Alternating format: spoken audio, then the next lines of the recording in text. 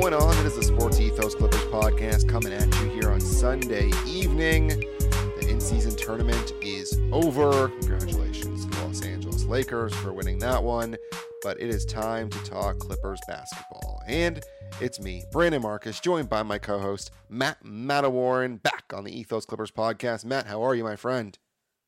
Sports Ethos, Clipper Nation, Brandon Marcus, how the heck are you? Me, I'm doing great. We're on a win streak here. The Clippers are above 500, for goodness sakes. My beautiful wife, like as we just talked about before we went on air, is at work for a 12-hour shift. When she comes back, I will have a smoothie. I promise her that. Waiting for her. I'm doing okay. What's going to be in that smoothie? Oh boy, there's kale, there's some fruit, there's some nuts, there's oat milk, which she loves. A lot of stuff that's going to facilitate our lovely young child who is on the way. What a sweet guy. So you'll be sleeping while she's at work, and then you'll wake up and get her the smoothie, and then everybody's on their merry way. That's family life for you. It is a beautiful thing, and I have had a heck of a weekend as well. I was in San Diego yesterday, and I broadcast the UC Irvine men's basketball game against San Diego State, which was a nail biter. And then today, I got a chance to see LeBron's son make his collegiate debut as Bronny debuted for USC. Went to that game at the Galen Center, and USC lost in overtime to Long Beach State as the 13.5-point favorite. So busy weekend here on my end, which is why we are recording this podcast here on Sunday night.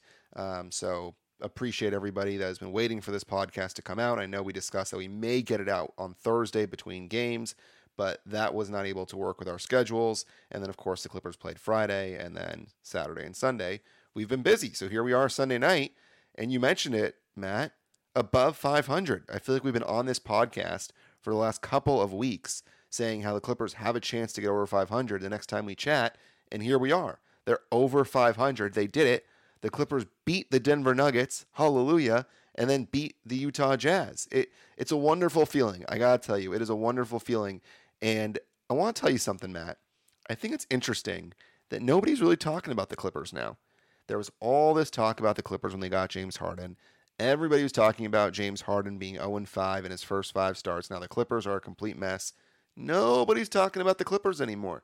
Now all of a sudden they've won 8 of 11. No one's talking about the Clippers, Matt. Because it's feast or famine, right? Like if the Clippers won 20 games in a row, then they'd be in the spotlight. But since the Clippers lost all those games in a row, then everybody kind of wants to jump in because, let's be honest, nobody likes the Clippers outside of people listening to this podcast and Clipper Nation at large. And nobody likes Harden. And so put those two things together and have them lose 5 games, 6 games in a row. Holy smokes. Then that is going to be the story. But yes, the Clippers have now won 3 in a row. The Clippers are above 500. The Clippers are in striking distance of getting out of that play-in tournament and not even that far away from it. And as much as we criticize the Clippers because we're fans and we watch very closely, people are very quick to criticize the Clippers, and especially if, like you said, the Lakers do well, win that in-season tournament, then it's like, oh, and here we go with the little brother Clippers again, who are terrible. So we're in a position now to strike because, as we always talk about, when the Clippers are in a position to where the expectations are sky high, like it's championship or bust, that's where we get in trouble. But now, let's just do our thing. Let's move forward. And I really like where the Clippers are sitting at the moment. Me too. And it's funny because I feel like we're now finally back to where we were before the season, where people weren't really talking much about the Clippers. The expectations weren't there. And it was a lot more fun to be a Clippers fan because, frankly, it's way more enjoyable when A, your team is winning. That's obvious. But B, when the media is not talking about your team, because like you said, the media likes a complete dumpster fire, and the Clippers were a dumpster fire. And with James Harden, the lineups were terrible. I mean, the stats were out there all week on Twitter about what the lineups were with James Harden initially when he joined. And then all of a sudden, everybody on Clippers Twitter is like, how about retweeting that now to see what the plus minus is for James Harden? Because it's no secret that the best lineups now for the Clippers incorporate the beard. You look at the lineups with James, Kawhi, PG, Zoo, and T-Man, and then with Norm instead of T-Man, and it's all positive. And it's not a surprise that one of the best playmakers and scorers in NBA history in James Harden is making a team better. And the Clippers made this trade to raise their ceiling, and now you're suddenly seeing the bits and pieces of what this team can be. I mean, first you go and you beat Denver, which is hilarious considering they couldn't beat them when Reggie Jackson and DeAndre Jordan were there, but they can beat them when Nikola Jokic is there, and they just embarrassed Jokic. He had a horrendous game, and that's all credit to Zoo, and we'll talk about him on this podcast.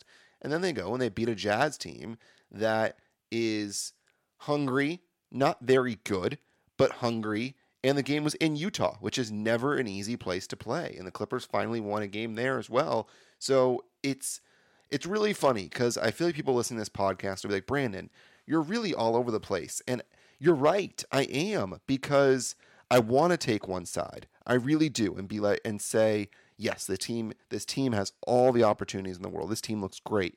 But then they go and they have a game like they did with Reggie Jackson and DeAndre killing them. And I come on here pissed because it's frustrating that they lose a game like that. But losses are going to happen.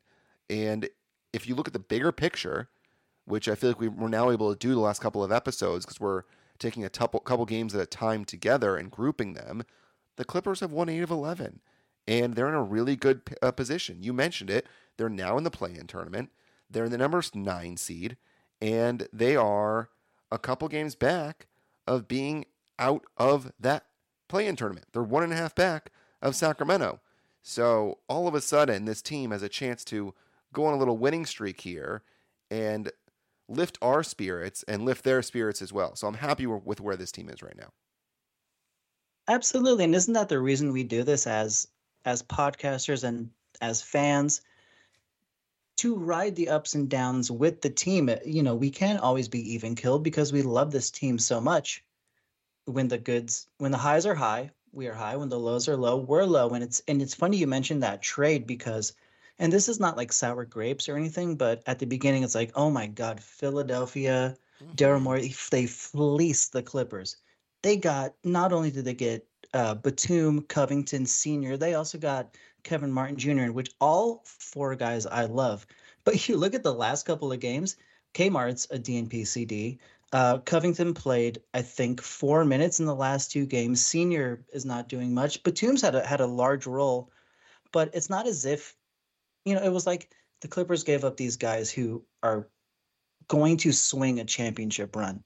And perhaps that's true because like I said, I love all those guys, but you look at what they've done and the Sixers have won a few of those games, but not because of the guys we traded. The Clippers have won those games because of the guy they traded for, or at least in part because of that. So the trade seems to have worked out for the Clippers, despite them giving up way too much in these long wings, which I thought too, but it's looking okay now. Interesting you bring that up because since that 8-game winning streak where Philly started 8-1, they've played 500 ball since. They are trading off 2 losses, 2 wins, 2 losses, 2 wins, 2 losses, 2 wins. In their last 8 games, they're 4-4, rather 8-8. And so it's one of those things where they're 8-8 in their last 16, they're 4-4 in their last 8, and they're playing 500 ball, and it's very up or down, very much the way we felt like at the beginning, where now it's the Clippers that are winning games just like Philadelphia was. And it takes time, and it's tough to have that patience. But patience does pay off, and I know it's hard to come on here and have patience and say to everybody, yes, wait, give it some more time, because the Clippers are in a little bit of desperation mode with where they were in the standings and with how much time they have to figure this out because of how good the West is. If the West wasn't as good, I'd say, listen, give this team 10 to 15 games. Let Ty do his 10-game experiment. But when the Clippers lose 5 games in a row, then it's like, yeah, you got to move Russell Westbrook to the bench. And he did. And, you got to make this change. You got to make that change. And to Ty Lue's credit, for the most part, he has made a lot of changes that he has needed to make. And certainly I still have my gripes with some calls at the end of games. But in the last couple of games, he's been really good in terms of what he's needed to do. And you look at that Jazz game where the Clippers did not have a backup center because Daniel Tice was ill. And the Clippers played 8 guys. and Zoo played 42 minutes. And so that's a credit now to Ty Lue in pulling the right strings and really making this an orchestra that's certainly in tune, and you love to see it. And so I think in these last couple of games, we're seeing Ty Lue start to get better. We're seeing the Clippers start to come together. I think they're in a good place. They are, but let's not get it twisted, because desperation mode is not. We haven't sort of sailed from that port, Right. because we're only 11-10. It's great. It's over 500. You have to love to be in that mode, but you have to keep that momentum going, because any slippage and you're right back where we were a week ago. So Mm-hmm. I don't know about desperation mode, but keep the momentum mode is definitely in the mix. And what you said about Zoo playing 42 minutes in that Jazz game, if we want to transition over to there, Yeah. he was awesome. Of course, Kawhi was out of his mind. Paul George ended up coming on. The whole starting five was fantastic. I missed the first quarter, or the first half of that game, excuse me. But I heard that T-Man was incredible on defense, and I watched the second half, and I agreed with that. I really thought that was it was very telling about what the Clippers can be. I know it's people will say that the Jazz is a lesser opponent, but it was a really, really great game from that starting five, and from the 8 players that they played in whole. I'm curious if you watched the whole thing or your thoughts on that game. I wasn't able to watch the whole thing, but I watched bits and pieces, and you're right. And the funny thing about T Man is we all know about how he had that ridiculous game against the Jazz in the playoffs, and he was great offensively. But you bring up a good point. Defensively, he slowed down Jordan Clarkson, a guy that has hurt the Clippers previously, and Clarkson was terrible. He was 2 of 9. He only had 6 points. This is a guy that had honestly been on fire for the last month or so. And so for him to get slowed down like this was huge. And Walker Kessler was back in the starting lineup. He was playing regular minutes. He played 31 minutes in that game. He had 5 blocks, but he was still a -10, which gives credit again to Zoo. And Kessler was 4 of 9 shooting, which is never great for a big, shooting under 500. And apart from John Collins, no one really did a whole lot. And you got to give credit to the Clippers because the defense was good. And like you said, Kawhi was out of this world. And we talked in this podcast. There's one thing about shooting 23 times, but there's another one about shooting 23 times and Kawhi being close to that 50% mark because he is a guy that has the ability to shoot 50% from the field. And Kawhi Leonard was great, 14 of 23. But more importantly, he's a guy that's now a deep threat. He was taking threes before, Matt. Now he's taking a lot more threes. Like I would love to see his numbers. I didn't look this up in terms of how many threes he's attempted this year versus previous years because I feel like it's more than usual. And I'm pulling this up right now because in the last couple of years, it doesn't feel like he was doing it as much. And if you look, 4.8 3-point attempts last year. The year before that, 4.9. He's up to 5.5, which is nearly one more three per game. And he's shooting 42% from three. This is his best mark from three since all the way back during the 15-16 season with the Spurs. So he's shooting the three ball well. He's been efficient. I know there was a game or two we said, hey, he might be tired because of how many games he's having to play, and he hasn't missed a game, knock on wood. And Paul George had a great game as well. And we said if those two guys have good games, you're probably going to win. And you add in a James Harden 12.7 rebound, 8 assist performance, and you're not going to lose. Even though Harden was 2 for 8 from the field, when those three guys are playing together and performing well, you're not going to lose a game. And so they did so against the Jazz, and it's another example of how this team can look really good on a given night. And you're totally right, because 3-pointers really told the story of that game.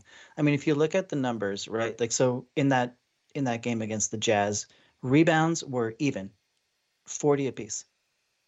Assists even, 23 apiece. But you look at 3-point percentage, Clippers are at a little bit over 44%. The Jazz are at 29%.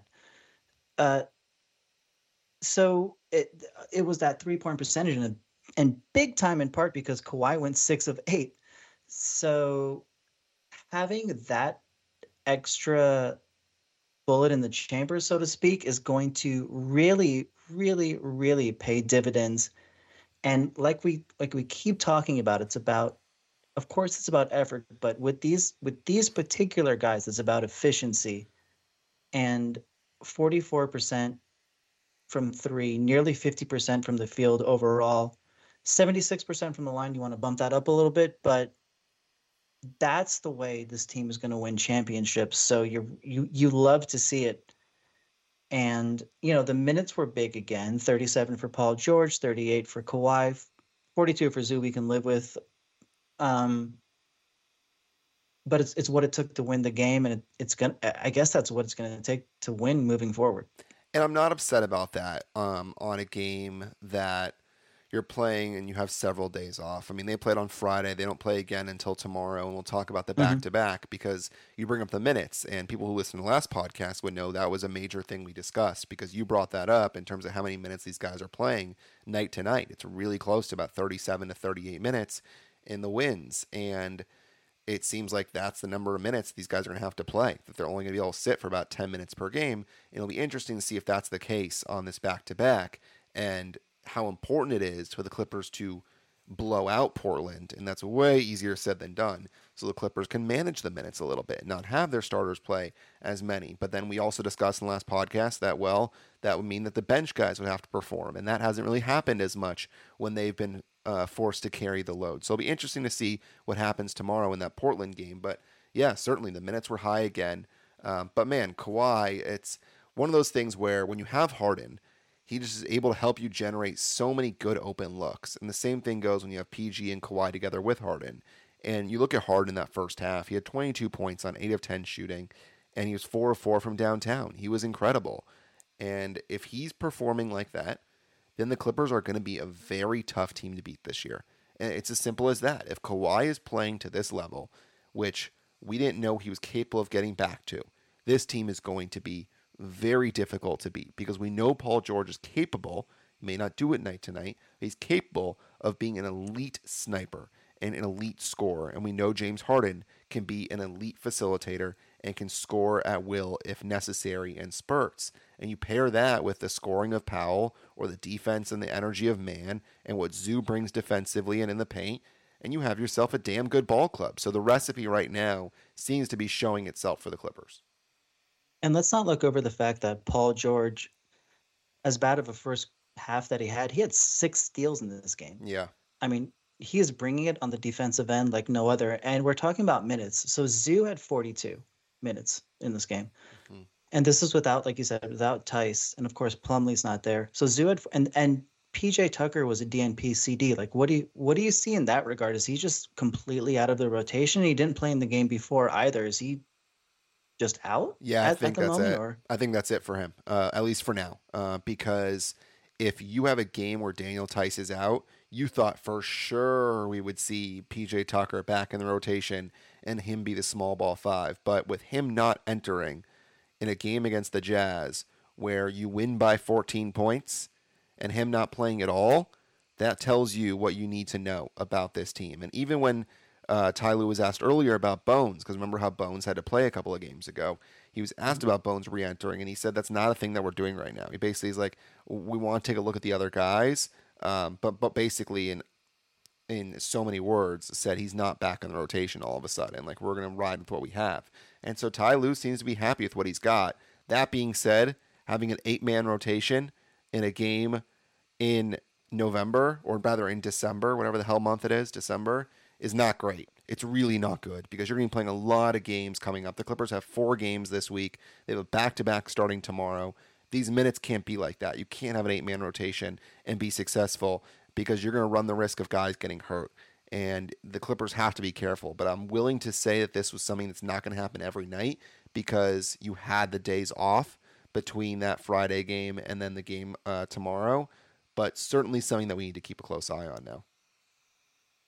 so true. The rotation has to be expanded, and it will.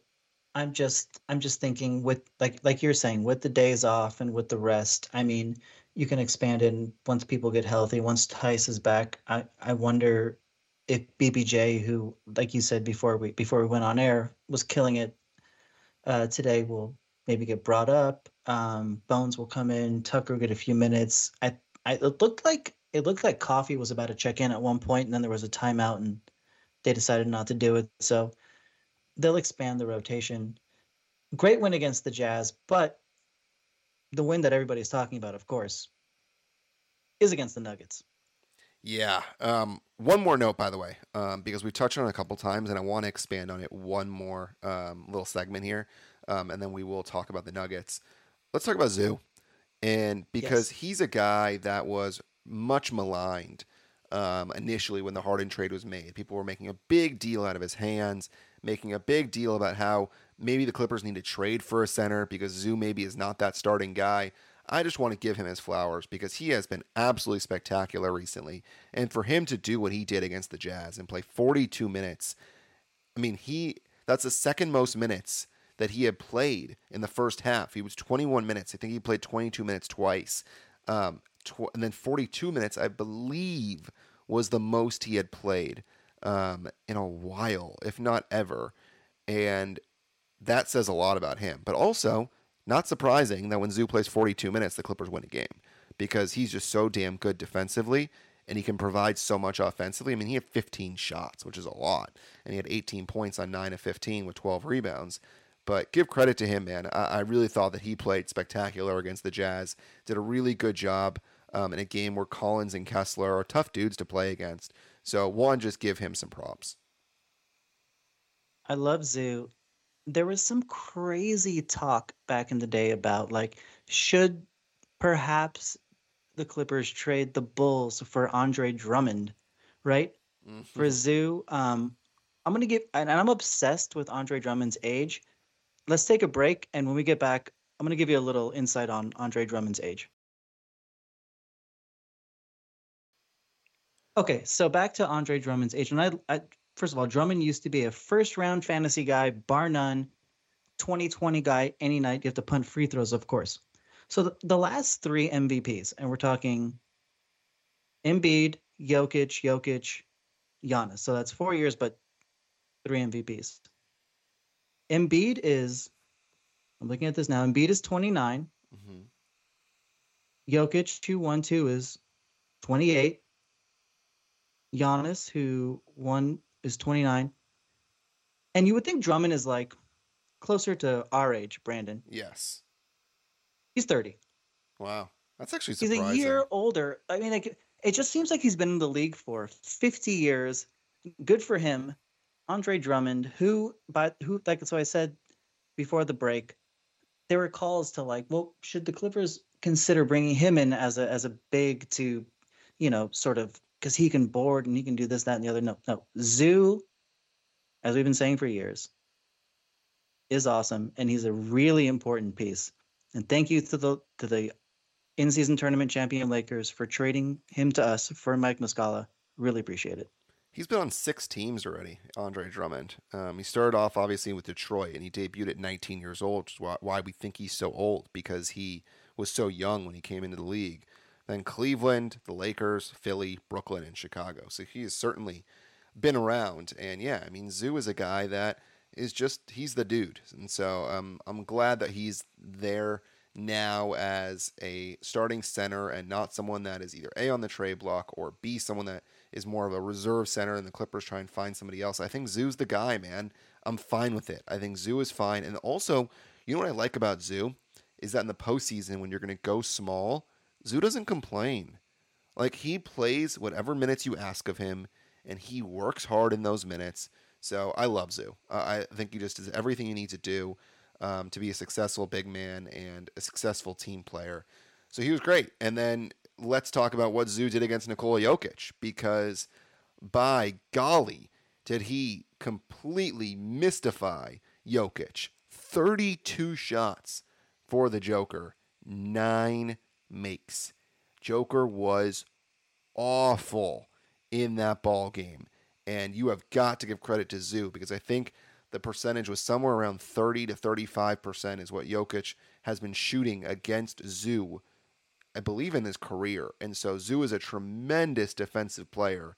And for him to just completely nullify Jokic for as much as you can nullify a guy that ended up getting a triple double says a lot because listen, Jamal Murray 10 of 18. You look at Michael Porter Jr. 7 of 8. You look at Gordon 4 of 9. You think, damn, It's going to be a tough game to win.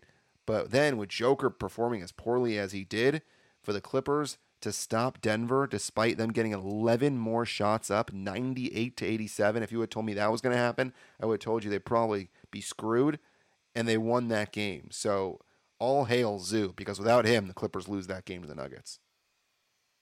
100%. Zoo gave Jokic fits, and when we previewed that game, I said I wanted to watch the defensive assignments and more in particular what Zoo was going to be able to do against Jokic. Was he going to get in early foul trouble? No, he only had 3 throughout the entire game. Was he going to be able to hold Jokic in check? Well, shooting wise, yes, of course he had 10 assists and 15 rebounds. You're not going to stop Jokic from doing that. He's the MVP of the league, arguably the best player in the world. But to keep him to 9 of 32 from the field, 2 of 7 from 3 to make him settle, it was a masterclass in how you guard the most valuable player from the previous 2 years. I loved what Zoo did against him, and I thought the Clippers just played a great game against the defending champions. It really, at that time, just to get to 500 against a team like this, it really gave you, and it really gave me hope. So I really, really, really enjoyed that game. And yeah, let's give Zoo his flowers, because that was incredible. And then on top of that, you had Harden having a classic Harden game, 20 and 11, 6 of 7 from the free throw line. He was aggressive in 32 minutes. You know, Kawhi didn't have the same game that he had against the Jazz, but Paul George stepped up. Norm Powell off the bench was huge. So that was a little glimpse into what you could see in perhaps a playoff preview to what the Clippers could run against a team like the Nuggets. So Zoo was awesome, but the team as a whole, very impressive. Yeah, I mean, listen, we just talked about Zoo and how much how well he's defended Jokic, but let's also talk about what Daniel Theis did. I mean, Daniel Theis was a plus 14 in his 21 minutes. Probably one of the best games Theis has played as a Clipper, despite, I mean, the point total's not huge. It's 8 points. But for him to hit a couple of threes, more importantly, for him to get 11 rebounds and 3 block shots, tells you how active he was defensively and on the defensive glass and also on the O glass. He had 5 offensive rebounds in that game. Westbrook had 4 offensive rebounds. And so the Clippers getting second chance points, second chance opportunities, taking away possessions from Denver. Huge. And so a team win. I think you look all around, and T-Man didn't play a ton. He only played 20 minutes. But you look at what Mann, Harden, Zoo, Kawhi, and PG did in the starting lineup and their contributions, and then what Theis, Westbrook, Powell, and Kobe Brown did in theirs, because Kobe had a pretty good game as well. The box score doesn't show it, 3 points and 4 rebounds, but he had a couple of really good passes. He was a plus 17 in his minutes, and it shows you that the Clippers figure it out. I mean, Ty Lue figured it out. He pulled Tucker from the rotation, put in Kobe Brown, and it seemed to work. And everybody chipped in that game. And in order to beat Denver, you have to do that. Everybody needs to chip in. And in this game, if you had had somebody going for 40 and everybody else doing poorly, you would have lost. But the Clippers had everybody doing their part. And what was even more impressive than the win itself was how they did it. Because they were down by 15 after one quarter. But for the Clippers to stay in it, in a situation where they could have easily had it go back to the back of their minds, be like, shit, here we go again. The Clippers down to the Nuggets. It's like, remember how the Clippers just felt like the Warriors were their daddy during the Lob City era time? It really feels like you could have had that come into the fold here, where you fall behind the Nuggets and you think, great, here we go again. And the Clippers could have folded, but they didn't fold a couple of weeks ago when they were down big. And I think that's a lesson that they can come back. And they did so with a massive second quarter. And they ended up having a great fourth quarter as well. And so they are a team that now knows they can come back because the pieces are there. And I think how they won that game is going to be really important going forward, because they know they can go down, which teams are going to go down. You'll go down. But the fact that they can battle and come back says a lot about this squad.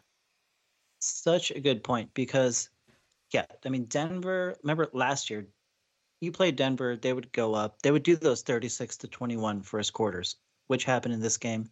But then now the Clippers came back a 40 to 21 second quarter.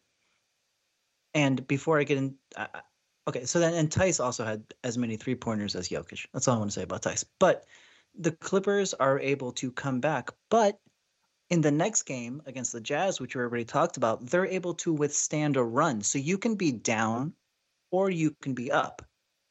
And either way, you can traverse that terrain, because if you're up and somebody makes a run like the Jazz did, and they came roaring back, right? And it was like, uh-oh, watch out now. Is this going to get a little dicey here? No, the Clippers staved off that, and to to your point, the Nuggets throttled the Clippers in that first quarter.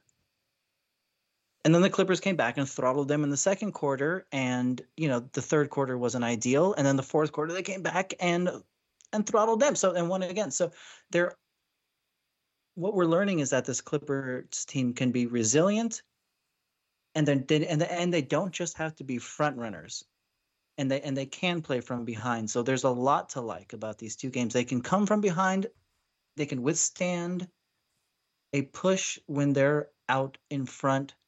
It's really good signs moving forward. Yeah, so a couple of good wins, no doubt about that. So the Clippers now find themselves at 11-10. Like we said, they're currently in that play-in tournament situation, but a lot of time to go. Let's look ahead to what the Clippers have this week, and it is a back-to-back starting tomorrow night. When you're listening to this podcast, it's probably going to be tonight. The Clippers are at home now for 4 games in a row, a massive 4 games this week versus Portland, Sacramento, Golden State, and the New York Knicks.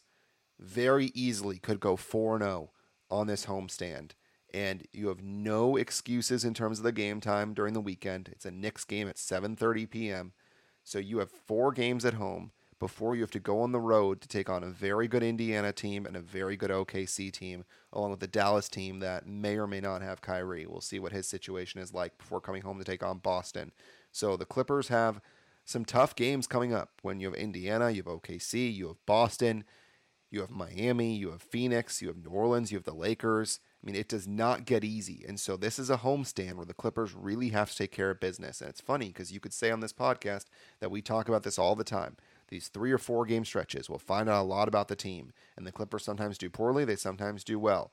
But you really have to look at this in a group of 4, because when you hit the road, it's going to get harder. The Clippers have not been good away from home. They got that win against Utah. I think that was only their 4th road win all season.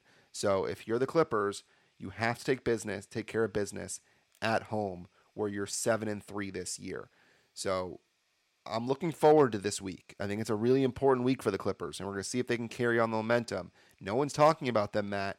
They're 8-3 in their last 11, and there's a very strong chance that we could be talking on this podcast on Sunday, and they could be either 12-3 or 11-4 in their last 15 games. So I'm looking forward to this stretch. How about you? Well, you're right. 4-7 on the road, and we have these home games coming up. I'm gonna be I'm gonna be in the house tomorrow, so we can just count that as a win. Oh, let's go. Yeah, so that's good. But against the Kings, the Warriors, and the Knicks on Saturday, like you said, those 3 games, and we can count tomorrow as a win because I'm going to be there.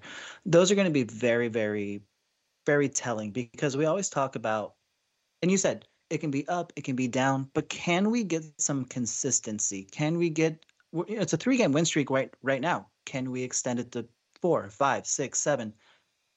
That's the kind of win streak you need if you really, really want to be taken seriously. And then, of course, like you said, we go on the road against the Pacers and Mavericks, but that's a little bit down the line. The rest of this week is going to be super telling against a few teams or a couple of teams in Sacramento and Golden State that, like we talk about, mean a lot to the Clippers standings wise. And even this early in the season, we're a quarter of the way through. So we got to start looking at that kind of stuff. These are going to be huge. A back-to-back, we'll see if everybody plays, because everybody's, and by everybody, I mean Kawhi and PG, they've played every game so far. So will they continue to do so? We'll look at those minutes tomorrow, and then we'll see if those minutes translate onto Tuesday. Yeah. So that's going to be the first thing we need to look at, I think. You said when we talk Sunday, hey, man, I'm down to record.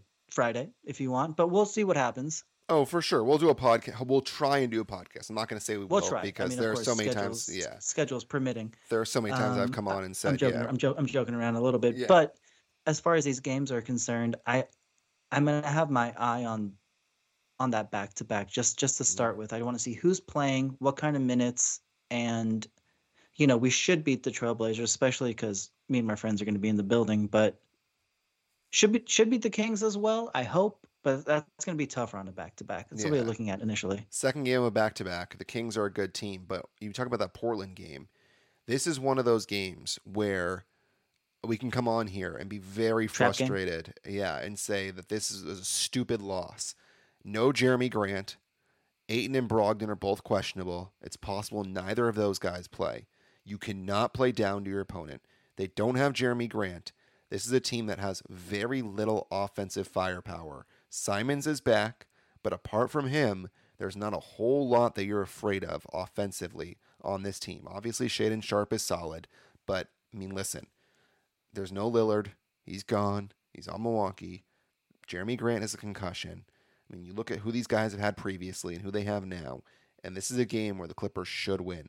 And I would guarantee you the Clippers will be close to a double-digit favorite. I'm going to look it up right now as we're recording. The Clippers are a 13.5-point favorite tomorrow night. Oof. No excuses. You need to throttle Portland tomorrow night, and we'll see if the Clippers can take care of business. By the way, the Kings, we talk about it's a back-to-back for the Clippers. It's a back-to-back for them as well. They're home tomorrow night against Brooklyn in what will be a tough game, you would assume, for them. So they've got to play Monday night at home and then travel down to LA to take on the Clippers on Tuesday night. So the Clippers have the better of that situation. The Clippers should be favored in the next 4 games. So you should go at least 3-1 in these 4 games. So a very crucial stretch, but it definitely all starts tomorrow night. And you mentioned the minutes. There's no reason why Kawhi and PG should need to play 38 minutes tomorrow night. No reason whatsoever. They should hopefully be available on Tuesday.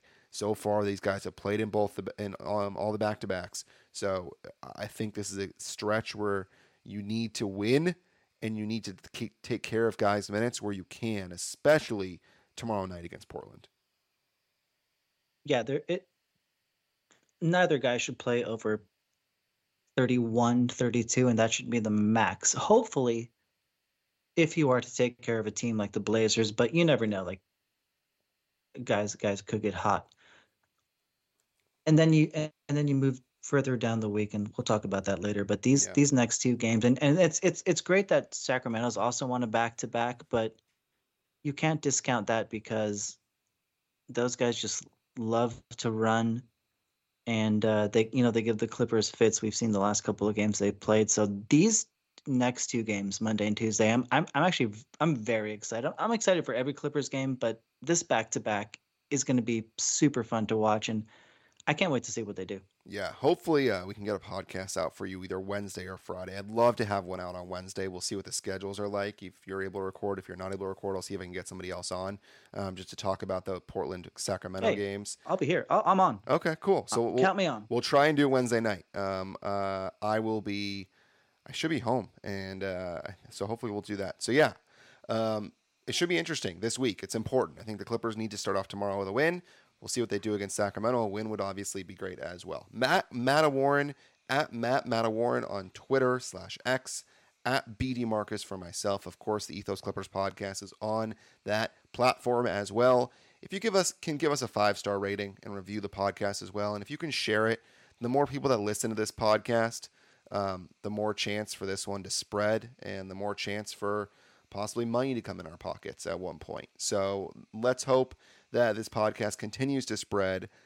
Really do thank everybody for listening. It's really helpful. So thank you very much to you, the listener. Of course, it's a nice stretch here, and it's always nice being positive about the Clippers team. And I think for the most part in this podcast, we are really positive, and it's great when we're in this type of situation. So I like when this happens, Matt. I'm glad I like when we're happy. It makes things a lot better, you know?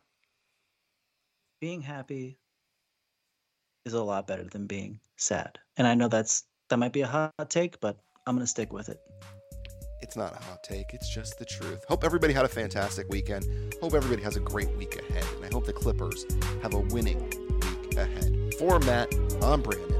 Until next time, go Clips. Go Clips.